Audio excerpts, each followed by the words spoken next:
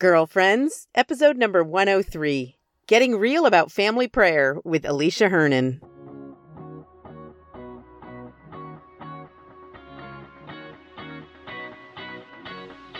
Hello and welcome to Girlfriends. I'm Danielle Bean.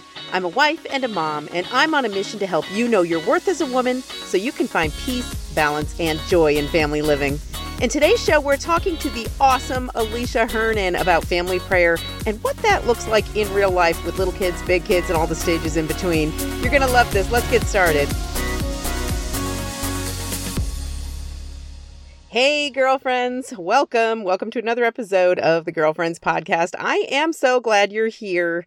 It is a balmy Monday morning. I say balmy because it's actually a little later in the morning. Today's a day off, Martin Luther King Day, and it's 27 degrees. Oh my gosh. Last night was in the negative numbers, so this does feel particularly glorious compared to my living room being in my car. Okay, I'm out in my car. You know I do this. I've got a few people up in the house and they're playing basketball. So, not the best place to record. But yeah, we're enjoying a day off here. I'm not working and Dan's not working today. So, the kids are home from school, and I kind of thought I would use today to finally take the Christmas stuff down, but I haven't done it yet. And I'm feeling incredibly unmotivated.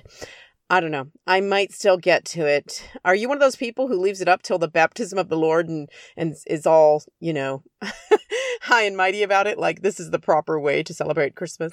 I'm not, but sometimes I end up doing that. I always like to remember years ago, my friend Elizabeth Foss, her husband travels a lot for work. And there was a year back when blogging was the thing. I remember her blogging. This is probably like 8 years ago, maybe more. I don't know. Anyway, she was waiting for her husband to come home because he likes to be the one. They have an artificial tree and he likes to be the one to pack up the tree. And she was waiting for him to be home and for it to be a good time for him to pack up the tree. Well, it kept not happening. And she wound up taking the Christmas ornaments off the tree and hanging paper hearts all over the tree for Valentine's Day. So I love that she did that. And she had this great spirit of patience and was a little bit not attached to doing things the right way, because sometimes that's what we do, right? We get in our own way that way. So I'm trying not to do that, but I'd rather not have the tree up till Valentine's Day. I kept it up really late last year just because I was really busy and traveling a lot. And it never even occurred to me like as a possibility until I did it on Inauguration Day. So I know it was late in January by the time that tree finally came down. But you know what? I may get to it today. And part of what's going to motivate me if I do get to it today is I am feeling really cluttered in my house. The tree is still beautiful. We got a fresh tree and it's still, the needles aren't falling or anything, but it just feels like there's so much stuff around. I still like my lights and we'll leave those up probably through the winter, but I don't like all the stuff anymore. The snow globes and the little Santas, and I'm tired of them. I need some space. I'd rather have some clear space on my counters and on my tables and on my windowsills and in my home. It will feel good. It'll feel clean. So I'm needing to do that. This is a great time of year to do that. I think a lot of people do clean out closets and other kinds of places that collect clutter. I need to do that in multiple places in my home. One place that really suffered is my workout space, which it's so weird. We call this room in our house the classroom because years ago when we were homeschooling a bunch of little kids, we had a whiteboard in there and Dan actually would do kids lessons in there. I never did kids lessons in there. It was not my thing. I'd rather sit on a couch with a book with a kid or sit at the dining room table and work on math problems or whatever. It was never my thing to have a classroom, but we still call it the classroom, even though no classes take place in there. It's really my workout space. And there are random animals in there. We've got 2 mice that the kids collected from the yard last year. I know you're probably not supposed to do that. I know they probably have a million germs. I don't let them handle them, and they are just super cute, and they run on a little wheel in there. We have a rabbit that I gave Juliet for her, I think, 9th birthday, and she is now 18. So you can do that math. I don't know how long a bunny lives. This thing is looking really old. He kind of moves around slowly, but he's still cute and the kids take him out and play with him. But I just feel like, okay, rabbit, I'd rather have that space that your hutch is taking up. That's terrible to say and think. But anyway, he's cluttering up my workout space. Also, what else is in there? Fish. We've got a fish tank going in there. And oh, yeah, lest I forget, the wild bird, which is, I think, a cowbird. Some people have looked it up. The kids saved this bird when it was a tiny baby bird years ago, probably 4 years ago now. I remember Dan and I were going out for the evening and the kids discovered that this nest had been, attacked by some kind of predator.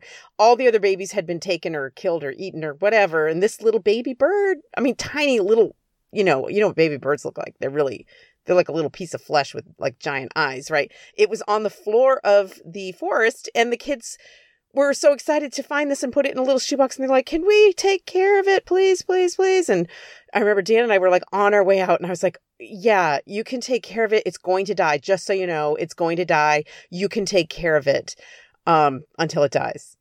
And lo and behold, here we are years later, 4 years, I think. And this bird is alive and well and it sings in its cage and they bring it treats and they call it Bird. They never bothered to name it. But so that's also in my workout space. And my workout space happens to be where the kids store all of their board games. I don't know. This is probably not the best system, but I'm glad they're all in one place. Also, there's a couple of bookcases in there, which, aren't going anywhere. And it happened to be the catch-all for all through the holidays. Whenever there was something, we didn't know where to put it, or when company was coming over, we need to clear space quickly. Everything got dumped in there. So that's my major project, besides the tree, etc., is cleaning out my workout space because I am much less motivated to work out if I have to go and carve out space in there. Or even if I have the space, which right now the floor is pretty clear and the area where I have like a weight bench and stuff is pretty clear, but there's still stuff everywhere. It's kind of unmotivating. Kind of feels, I don't know, like the walls are closing in on you or something. So that's my challenge. What's your clutter challenge for the coming weeks? We all have them. Think of one. And I want to challenge you to tackle it during the coming week, whether it's a closet or a drawer or a shelf or a countertop or maybe your dining room table. I know sometimes that happens. Your dining room table becomes that catch-all. And before you know it, you can't even begin to think about having a family meal there because you can't even see the table. So if you've got something like that going on, know you're not alone. And let's take care of our clutter this week. I also wanted to mention flu season. Oh my gosh, my Facebook feed. I'm glad I can't catch germs through Facebook. Everybody's so sick. And I happened to click on a map from the CDC from, I think I saw it on Twitter or something, that the flu is actually, influenza, the real flu, is actually epidemic right now. Whatever qualifications they need to call it an epidemic, it has met them and it's going on. We don't have it here yet. And we all have had our flu shots and, don't even try to convince me not to get it. I think we've talked about that here before. We are big time flu shot people because I've had the flu. And I had the flu when I was pregnant with Danny in the worst way. And that was a winter to remember, let me tell you. And my son Ambrose, who has cystic fibrosis, wound up in the hospital. I probably should have been hospitalized. I look back on that time and how sick we were and how my family was depending on me to take care of them or to know when we need to call the doctor for an intervention. And I was just too sick to do it. I was just so sick. And I was so sick, I didn't even know that I needed something or I needed to have somebody come in and kind of assess us and figure out so looking back, I was like, oh my gosh, Ambrose probably should have gone to the hospital much sooner than that. And, I lost a ton of weight and I was in my second trimester and that was probably not best for me. Anyway, we survived, but I learned a lesson and we do always get our flu shot. And I know this year's is not very effective, but it does provide some protection. But we do have a stomach virus. Ta-da! Kateri was up sick last night, my oldest. And so we're just waiting for that to make the rounds. Stomach viruses are different from the flu. This is a pet peeve of mine. When someone's like, oh my gosh, we have the flu in our house. Well, no, really. I want to know, do you mean the flu? Because then I'm getting away from you and I'm not going to, hug you or whatever. I need to know. Or do you mean there's a stomach bug in your house? People use those sometimes interchangeably and some people think of it all as the same thing. Like flu just means a sickness. To me, the flu is the flu. Don't use that word unless it's the flu. You know what I mean? Influenza. We're serious about that. So anyway, I hope that you're well. If you do get the flu shot, I hope it works for you. If you don't, I hope all of your natural remedies and protections are working for you. And if you do get the flu, you can in those first, I think it's 24, maybe 48 hours, get Tamiflu, which doesn't work perfectly, but it can help reduce a lot of the symptoms. 2 years ago when I got the real flu, I quarantined myself in my house, and Ambrose was living at home then, so I was really afraid he was going to get it. And they gave him Tamiflu, his doctors did, just sort of in case he had been exposed. He wasn't even feeling sick. And he did very well, and nobody else actually got it because I refused to come out of my room. It was terrible for me, but best for the family. Well, actually, the family suffered too because I wasn't there doing all the things that I usually do. But yeah, I do not kid around about the flu, and I hope that you and your family are healthy and well. We had an article on CatholicMom.com this past week, and it spoke to my heart. I shared it on Facebook. If you want to go to my Facebook page, facebook.com/Danielle Bean, just scroll down just a little bit, and it's one of those shared articles. It spoke to my heart about fear of illness during the flu season, because that's an anxiety that I really do struggle with, trusting God to take care of my family, even if we get sick. I am really afraid of sickness, not the everyday colds and all of that, and not even just, a casual stomach bug. It doesn't bother me, but having had, bad experiences with Ambrose getting hospitalized from even minor infections sometimes, I do still have this fear in my heart sometimes. And I'm fearful now that he's away from home and I can't control his environment, and I can't be there telling him, wash your hands every 10 minutes or whatever it is. But I can text him, and trust me, I do that. Anyway, I hope that you have peace of heart and mind with regard to illness in your children. It's something that's really hard to trust the Lord with. Okay, moving on to this week's topic. I cannot wait to share Alicia Hernon with you. She was on the show before. She was back on episode number 57 as a guest back then.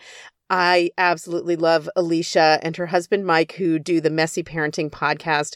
Such awesome people. And I know you're going to love this interview because you know what?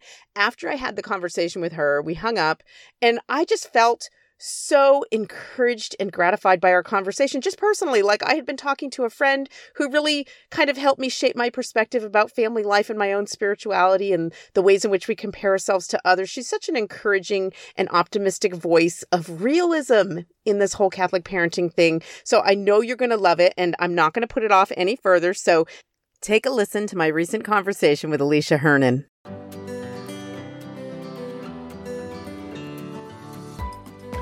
Hello, everyone. Today's a great day on Girlfriends because the wonderful Alicia Doman Hernon is joining us today. We are so excited to have her here with us.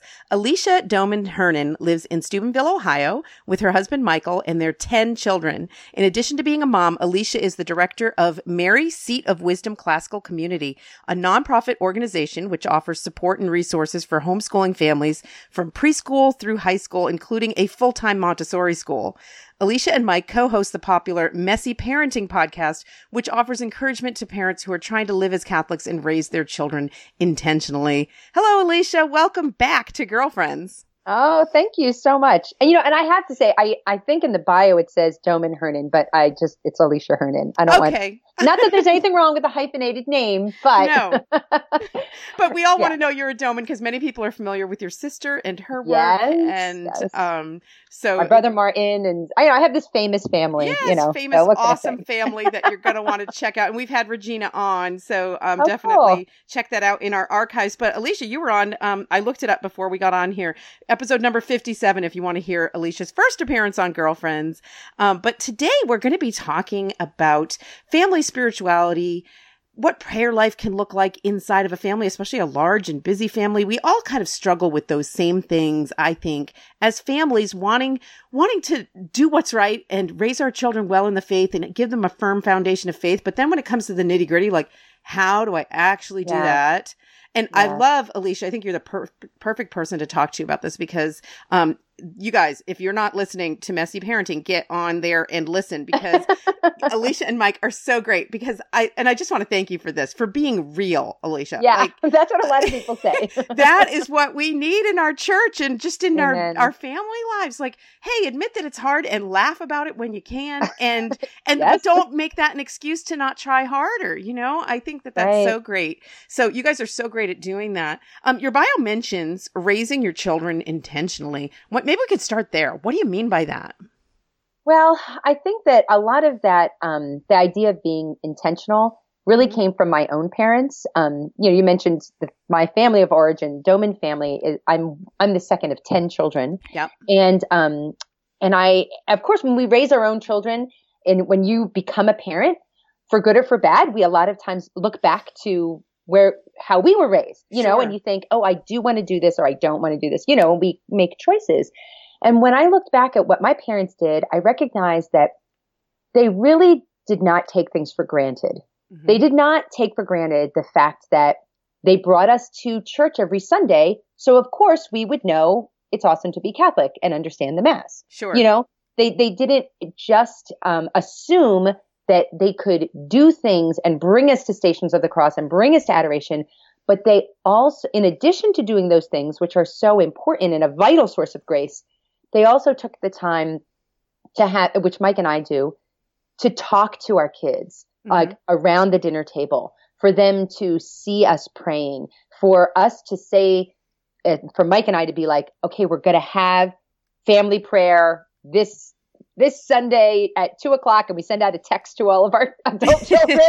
Yeah. This is what we're doing, But to not just float along, sure, but to instead sometimes as a couple, as the foundation of your family, come together and be like, okay, wait a minute, what are we doing now? Right. And have that conversation, because I think that a lot of really awesome people who love the church can sometimes think, oh, I can just do the Catholic quote stuff without being vulnerable with my children, without sharing with them, without opening my mouth and speaking to them. And, especially when they're teenagers, which sometimes can be tough. Oh, yeah. But to pursue that relationship with our kids in an intentional way, in a thinking way, and not just going along with the tide, so to speak. Sure. Yeah, no, I think that makes a lot of sense. And being raised in a large family myself, I can relate to a lot of what you're talking about, that there is that kind of temptation to be like, we're doing all the right things. They're just going to absorb it. Right. And you know what, to some extent, there's truth in that, like being surrounded by these truths and these things that are no brainers inside of your family life. That's a really valuable thing. But I love that you're bringing in that other aspect, which is equally valuable, which is, and I love that you say being vulnerable with your children, which is why it's so hard sometimes, because you're called to do that and to share your faith in a way that does make you vulnerable. And some people are really uncomfortable with that. What would you say to somebody who maybe wasn't raised in a family with any kind of faith life? Because I hear from these people all the time, and I really feel for them, because they're starting from scratch, right? And so it's like, where do I begin? I know there's a lot of feeling of overwhelm. What would be your words of encouragement to somebody like that? All right. The first thing that I would say is that you need to have a personal relationship with Jesus Christ.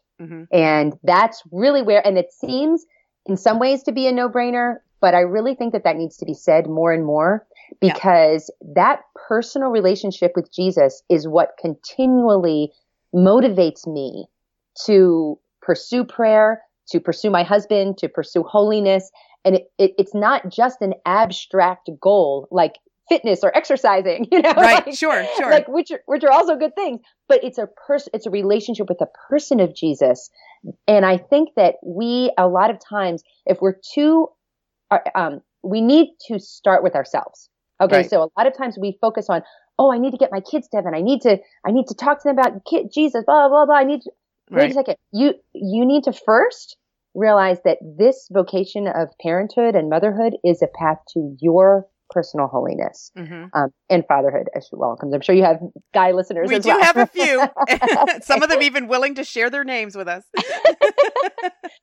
But that path to holiness needs to start with ourselves. So if you are new to the faith and you're raising your kids and you want to build a good Catholic home, the first encouragement that I would say is that you need to make your personal prayer a priority, whether that means getting up early to pray, or whether that means stealing out to go to early morning mass by yourself while your husband watches the kids, or going to a once a week holy hour, to really nurture your relationship with Christ. Because especially when your children see you doing that, they see you when they're in their pajamas, you're leaving to go to mass or you're leaving to go to holy hour. So that is not, you're not directly praying with them, but that's going to have a big impact on them. Sure. Because they see mom is modeling this relationship. Oh, why is she doing, it's kind of like that's something that is absorbed. So if for someone who's new to this raising a Catholic family thing, right, I would say start with your own personal prayer Mm-hmm. and really go deep in there. And then the Lord will guide you. Like Right. he will reveal to you how you need to speak to your children. Like I remember, because my parents were both raised in, like my dad was kind of like an anomaly Catholic home, and my Mhm. mom was like an Italian Catholic. Her whole world was the church, Sure. basically. Sure. Because being in an Italian community. But when they got married, they weren't like dynamic Catholics, Mhm. but they had an experience of the Holy Spirit through the charismatic renewal in the 70s. And that brought them into a whole new level of relationship with the Lord. Mhm. And that spilled over into our family life. And the one thing I remember, like talking about being vulnerable with your kids, I remember my dad, who is a recovering alcoholic, Yeah. sitting at the dinner table and just saying to all of us kids, he was like, I just love Jesus so much. Like, he would say stuff like that all the time. I love it. And he would just be like, guys, I am such a sinner.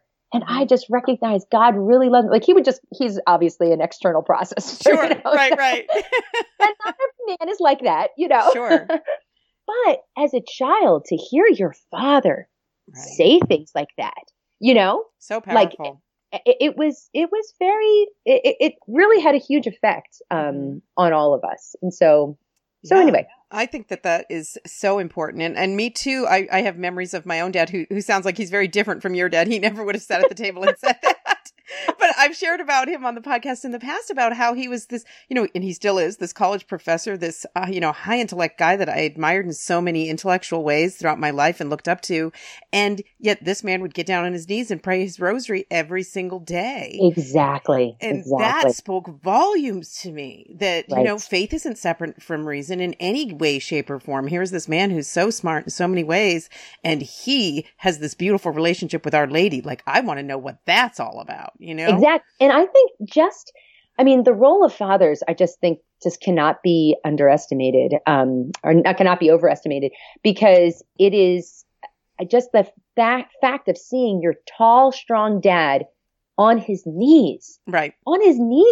maybe even before a statue of a little young woman. Right. Like that's a really powerful thing for a young person to see, that act of humility of being on your knees. And so there's lots of ways that we can communicate that to our kids, because everybody has different personalities. Everybody Right. has different spiritualities and ways of expressing their faith.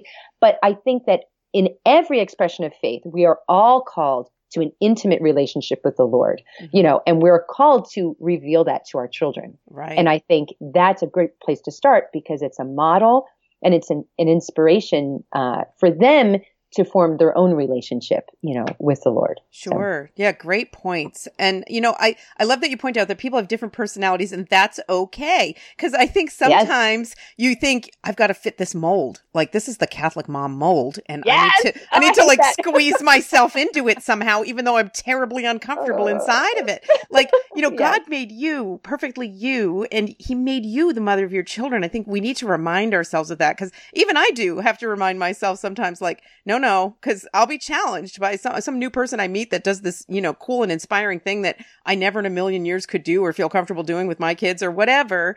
Yep. And you get distracted by that. And yet it's important to remember you're starting, like you said, with your relationship with Jesus, which is going to be deeply intimate and personalized in a very unique way. And everything else kind of flows from that. Right. I found that the more I have that relationship with Jesus and the more I focus on it and work on it, the more it flows into the other relationships in my life in a way that feels very natural and normal. I don't have to put words in my mouth that feel uncomfortable. Well, when you talk about different personalities, the one thing that I struggle with, which I like envy other people about, is consistency. Mm-hmm. And that is just a challenge. And I think that's sometimes where Catholic moms too can get caught up in like, oh, we need to do this every day. We need to do this daily. And some people, like I have Regina's husband, my sister Regina, her husband Andrew, is literally the most consistent person I have ever met. He is just absolutely dedicated to a rhythm of prayer every day. And I know that's a huge blessing for his children. Sure. And Mike and I just kind of look at that and we're like, It will never be us. I know. And sometimes, like you just said, we look at other people and we really get down on ourselves and we say, oh, I can never do that. I can, whatever. And that is really the wrong response in a lot of ways, because I think that, first of all, we can use other people's example to certainly be inspired and to certainly, try to strengthen those weak parts of our personality, and things like that. But also to realize that, hey, sometimes consistency is overrated, Sure. I mean, looking back at my parents, they were not consistent about anything. Like they were not, as far as like any kind of regular thing. I mean, of course we went to mass every Sunday and things like that. Sure.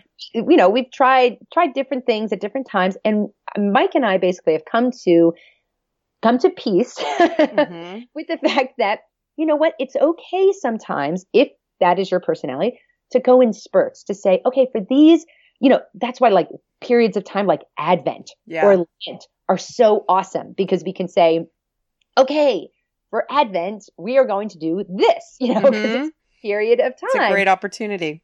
Right. And so then we can, okay, we're going to do this for now. Or like when we were preparing for the 100th anniversary of Fatima, we said, hey, we're going to say the rosary, every day in September and October, which is a big thing for us because we usually aren't that consistent. And we didn't do it 100% of the time, but we did it a lot. Yeah.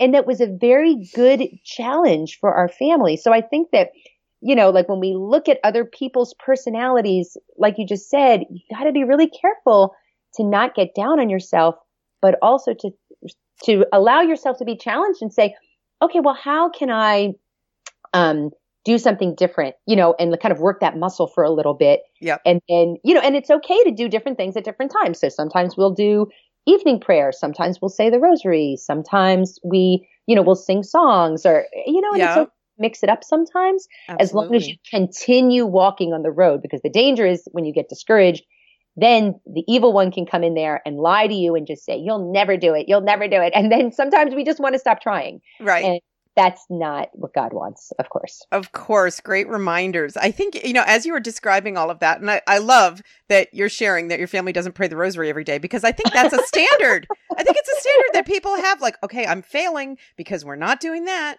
And, what about, Alicia? I think, there's a nice comparison here in my mind that came out as you were describing that, between like fitness goals and your spiritual fitness. With regard, like healthy living, like that can look in a lot of different ways for a lot of different people. People have different preferences, different tendencies, different physical needs and that kind of thing. And there's no one right path, although some diet books would probably try to tell you, for everybody. And I find that I've done that certainly in my own kind of fitness journeys through life, like through whatever I'm going to do for nutrition or exercise. It's like, I'll vary what I'm doing, or I'll get into one thing for a while and think it's awesome. And then I'll get bored and I'll move on. Or you might be like training for a race and then you do something else and then you get lax. And then all of a sudden you're like, okay, I need something to pull me back in. And I think that very much does parallel our spiritual journey, especially as a family that's constantly in flux and changing.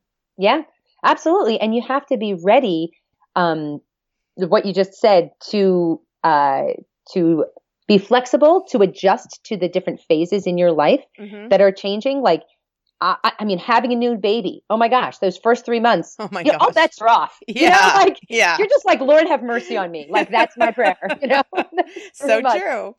And that's just the way it is, and now that I am not in a period of life where I'm having babies all the time, my youngest is 5, which seems like amazing to me because I had these 18 years of constantly children. But I look back and I realize, God was with me. He's not going to abandon me just because I haven't got it together to pray or every time I pray the rosary when I'm nursing the baby, I'm falling asleep. Right. You know what I mean? Like, he's not going to abandon me. He loves me and he looks down on me, loving these children and doing the best I can. And he looks at me with love, and life is long and I can still go to the fountain of grace. Thank God every Sunday, that I thank you. I'm so grateful the church requires that because sometimes that was all that I had was to be able to go to mass on Sunday, and praise God that is something that the church in her wisdom tells us to do. Right. But there's other times in my life, like now, when I can pray more. I am going to daily mass. I can pray every day. And and it's good now as well, but I still have to look kind of like with mercy on myself, on those times of my life when it was just really crazy Right. and I know. difficult. And that's okay. Yeah, I know. And I like that. And it's important to remember that as our family lives are changing, sometimes it's going to get more challenging, even though we don't have those babies anymore.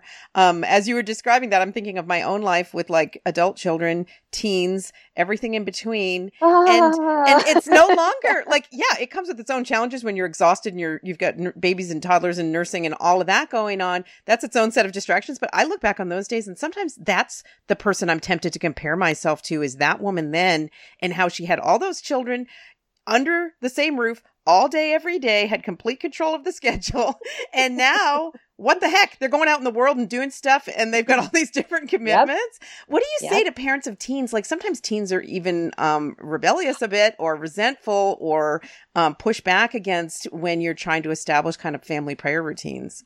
Absolutely. That is definitely a very challenging time to get your teenagers to pray. Yeah.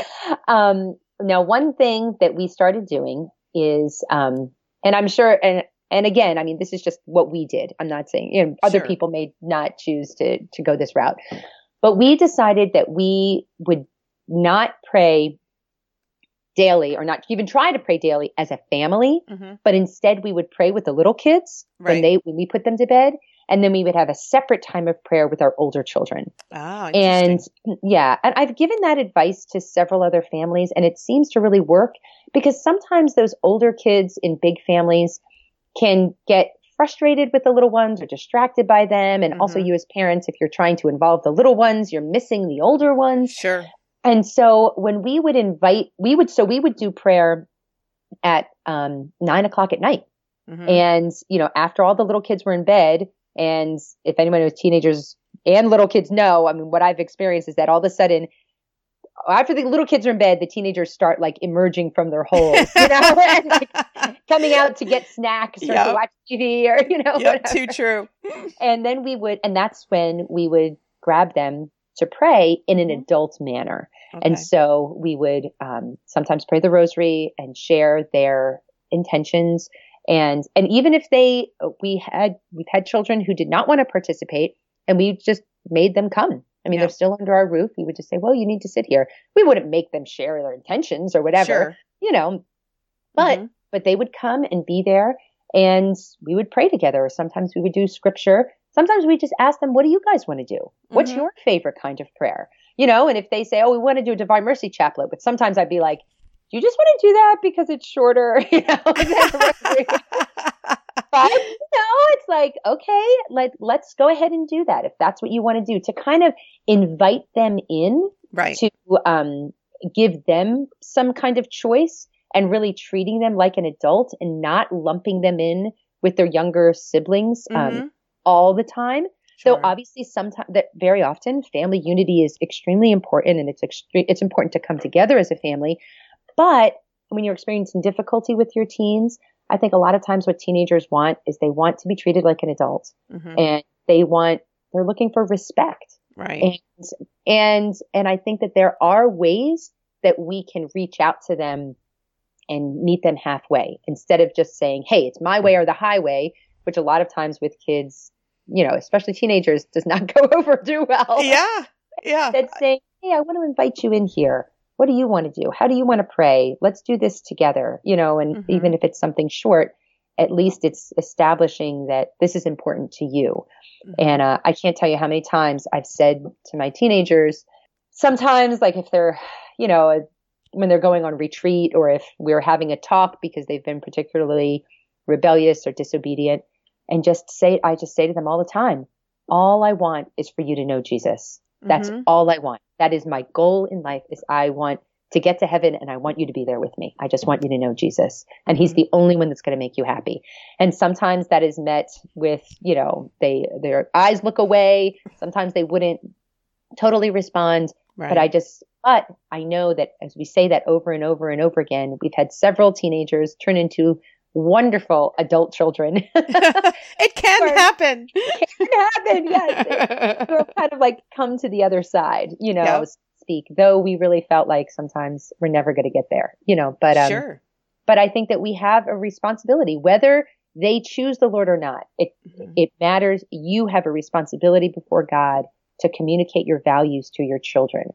And we have to recognize they're going to make their own choices, and we just need to continue to pray for them. But our responsibility is not the outcome, because they have to make their own choice.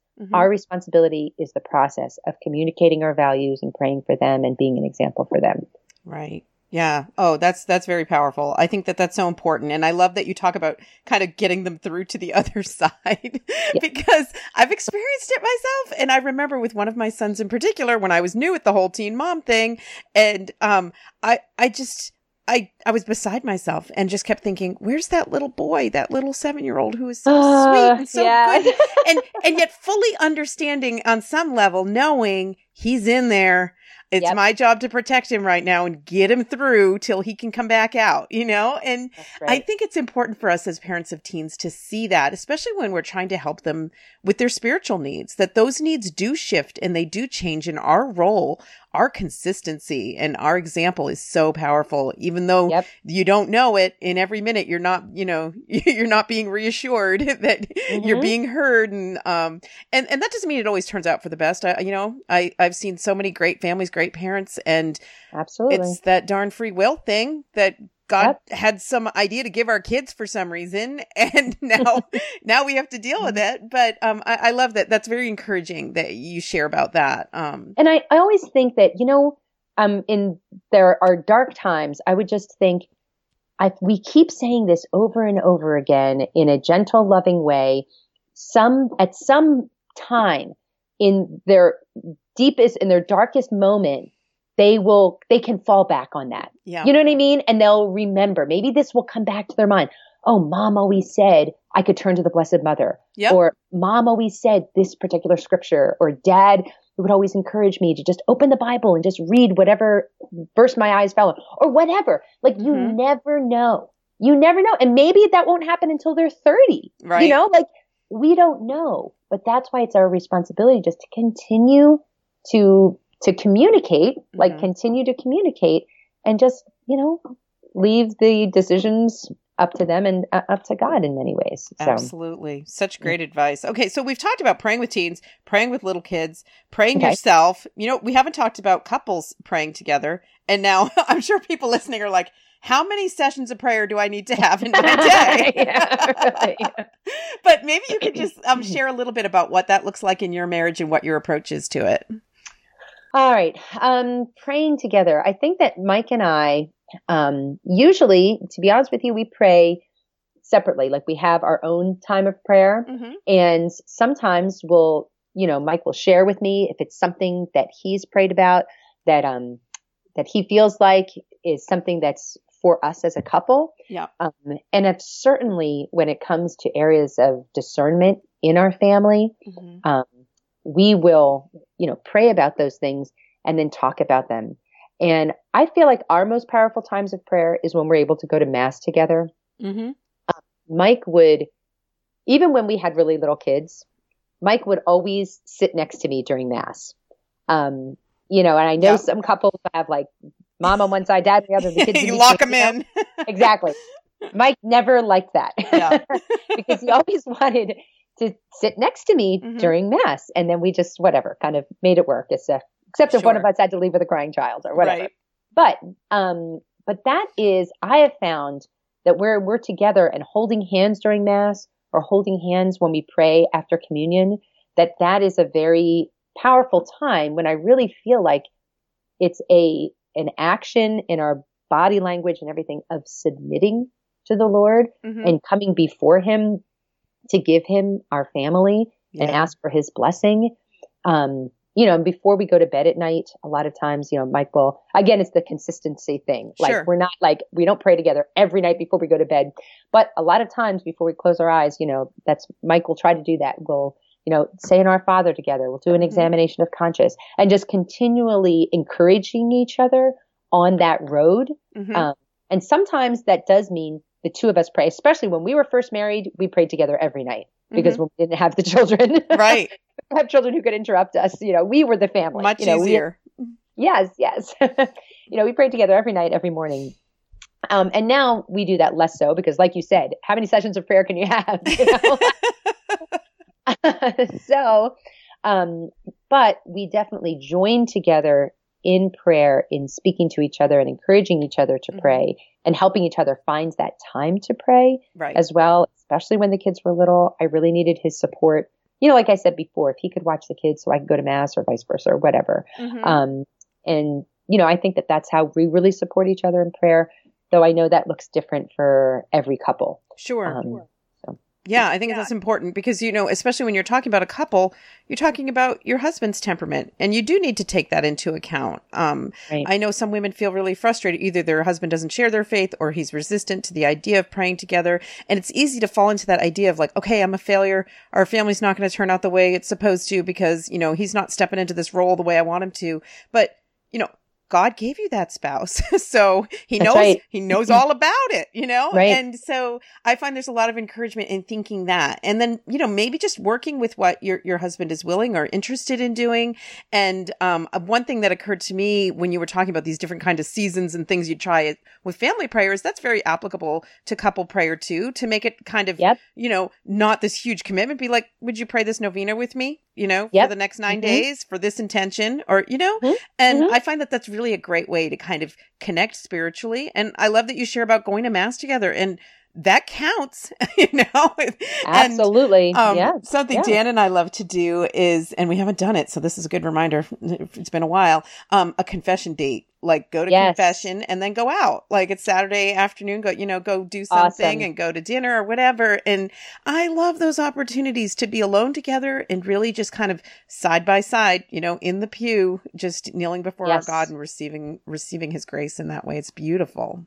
Absolutely. And I think for those women who would like to see their husbands take more of a leadership role in your home, I think really it has to start with asking him to lead and then allowing him to lead. Right. And if he, says, okay, we'll do family prayer. We'll all say an Our Father together, standing in the kitchen before the kids walk out the door. Say, awesome. Yeah. Great. Even though if that's not what you want, if you ask him to lead. Yeah. You got to let him lead. So hard sometimes because we have our own set way that we think it's supposed to look. But you're right. That's such a great point. Like allow him to lead. Allowing him to lead doesn't look like hitting him over the head with what you think all his failures are and shortcomings. Not really encouraging stuff, but we're so prone to doing that, I think, sometimes. Yeah. And I think that that's also the danger of holding up other people as like, oh, this is what a Catholic couple should look like. This is what it should be like. Because then if you try to hold up your husband to that standard and he doesn't hold up to that how is that helpful? Like that's not helpful to him. It's not helpful to you.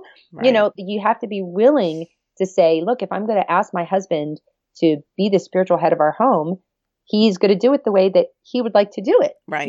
And then I want to be supportive of that and then grow together, through that. So. Yeah. Yeah. So hard to do. It sounds so simple. Yeah, it's so hard to do. True. Well, Alicia, before we run out of time, I want to be sure people can find you because I'm sure after listening to you, if they haven't already listened to your podcast, they're going to want to know more. So where can they hear more about what you and Mike are doing? Yeah, we have our website, messyparenting.org. And then you can also go to our Facebook page. And I think a lot of people listen on our Facebook page, actually. Okay, great. And actually, you know what? This is so awful, but I'm like, it is messyparenting.org, right? Yes, it is. I looked it up before we got on. So yeah, it's messyparenting.org. Then you can also subscribe on iTunes and Stitcher as well. Okay. So yeah, great. So those are the ways that people can find us. And we love to hear from people. We have, you can be a Patreon or you can sponsor a podcast. People send us a sponsorship and then we will talk about whatever they want us to talk about. Ooh, nice opportunity to get all your burning questions answered from experienced parents who are in the trenches right along with you. Yeah. Well, thank you, Alicia Hernon, for coming on today. We've loved having you, sharing your wisdom, and I hope we'll be able to have you on again soon. Oh, thank you so much. This was so much fun. Thanks so much, Danielle. Hey, do you like what we do here? Do you appreciate having access to Girlfriends every week? Is it helpful or encouraging to you in your everyday life? Well, if so, there's a convenient way that you can say thank you for the Girlfriends podcast and encourage me to continue to record it. Patreon is a simple system that allows you to pledge your support for this podcast, show your appreciation, and encourage its production every week at patreon.com, patreon.com/girlfriends. You can make a pledge in any amount. Even just $1 per episode makes a real difference and is a simple way to show your support for Girlfriends. If you'd like to show your support in this way, please go to patreon.com/girlfriends to find out so much more. Thank you. I also want to take a moment to thank Ascension for partnering with me to bring you this podcast. You can check out all of their podcasts and other free Catholic media that will entertain, inspire, and educate you about your faith at ascensionpress.com. Click on channels to get all that amazing content.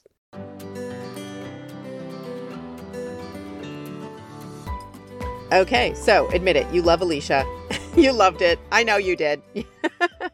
Anyway, if you want to share some thoughts about what Alicia and I talked about or how family prayer works in your life, what your particular challenges or struggles are with it and how you've overcome them, or if you want some help overcoming them, let us know. You can email me, Danielle at daniellebean.com, connect with me on social media, leave me a Voxer, or like this listener did, you can send me a voicemail by email. Listen up. Hello, Danielle. This is Sue from North Carolina, and I want to say God love you for that wonderful podcast of beating the post-holiday blues, period. I have been experiencing everything you described, eating chocolate and sweets like no tomorrow, feeling sluggish and sleepy, etc., and beating myself up over it. And just to hear another person say they're going through the same thing and it's okay, made me feel so much better. And I'm going to try the things that you suggested, period. You are on my prayer list. God is listening to the prayers because your podcasts are just getting better and better. And I just want you to know how much I appreciate everything you do. Take care. Thank you so much for that, Sue. And Sue, I love you. You must transcribe things from voice to text a lot because I love how you put periods in there just for our grammatical clarification while we're listening. I think that's great. And I do that same voice to text thing. That's how I text people most of the time. Google, is it Google? No, it's my iPhone, is amazing because it's pretty much accurate 100% of the time. I have a friend who is from South Korea and she has a pretty heavy accent and it doesn't work quite so great for her. She told me, I didn't think I had an accent until I tried doing voice to text. But I find that if you speak clearly and slowly, the way that Sue did, it works great. Anyway, thank you, Sue, for that feedback and for letting me know that I haven't been alone in the post-holiday slump. I hope you're getting out of it. It's a great time of year to do that. Fresh start in January. And one thing that I found as I've been making my small steps in the right direction, reining in my diet, not buying certain things at the grocery store because I know I'm just going to eat it all and I'm going to regret it. Making little moves like that in the right direction. I find that it just takes one small thing for you to feel amazing. At least me. I don't know. Maybe I'm one of those obnoxiously positive people. But, I managed to get a treadmill workout in and I feel awesome for the rest of the day. Or I had, a healthy breakfast and a healthy lunch. Or I didn't drink diet soda for a day or whatever, your small goal is. Celebrate it. Enjoy it. And I find it leads to other things. The same way you can take those steps in the wrong direction and one leads to another. And pretty soon you're thinking, oh, who even cares anyway? You can take steps in the right direction, small ones that aren't too painful. And one good choice leads to another good choice leads to another. It's really very true. And I find that it's just very empowering and gives me a lot of positive energy when I start making those small right choices and when I take the time to note them and celebrate them, even though to somebody else, It might seem pathetic, whatever small thing I've accomplished that day. But that's the importance, just like Alicia was talking about this episode, the importance of not comparing yourself to other people and really celebrating your own successes. I want to encourage you, not just you, Sue, but definitely you, Sue, and everybody else listening, to take the time to celebrate your small successes this week in whatever area of your life you're looking to improve. It may not be with health and fitness or nutrition, might be some other part of your life that you're looking to improve this year. Celebrate your small steps in the right direction. Allow yourself to feel good about that and then move on to make the next right choice in whatever area of your life we're talking about.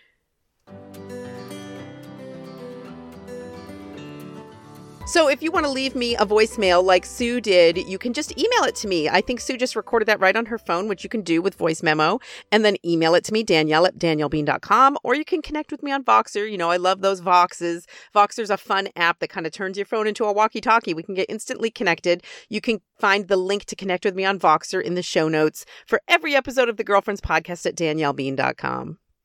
And I want to just thank you for being here. Thanks for being a part of what we do here at Girlfriends. Thank you for listening week after week. Thank you for all your feedback. But most importantly, just thank you for your presence. We pray for one another here, and you are an important part of this community of girlfriends. So thank you for that. And until next time, I hope you enjoy your day, and God bless your week. Girlfriends is a DanielleBean.com production. Know your worth. Find your joy.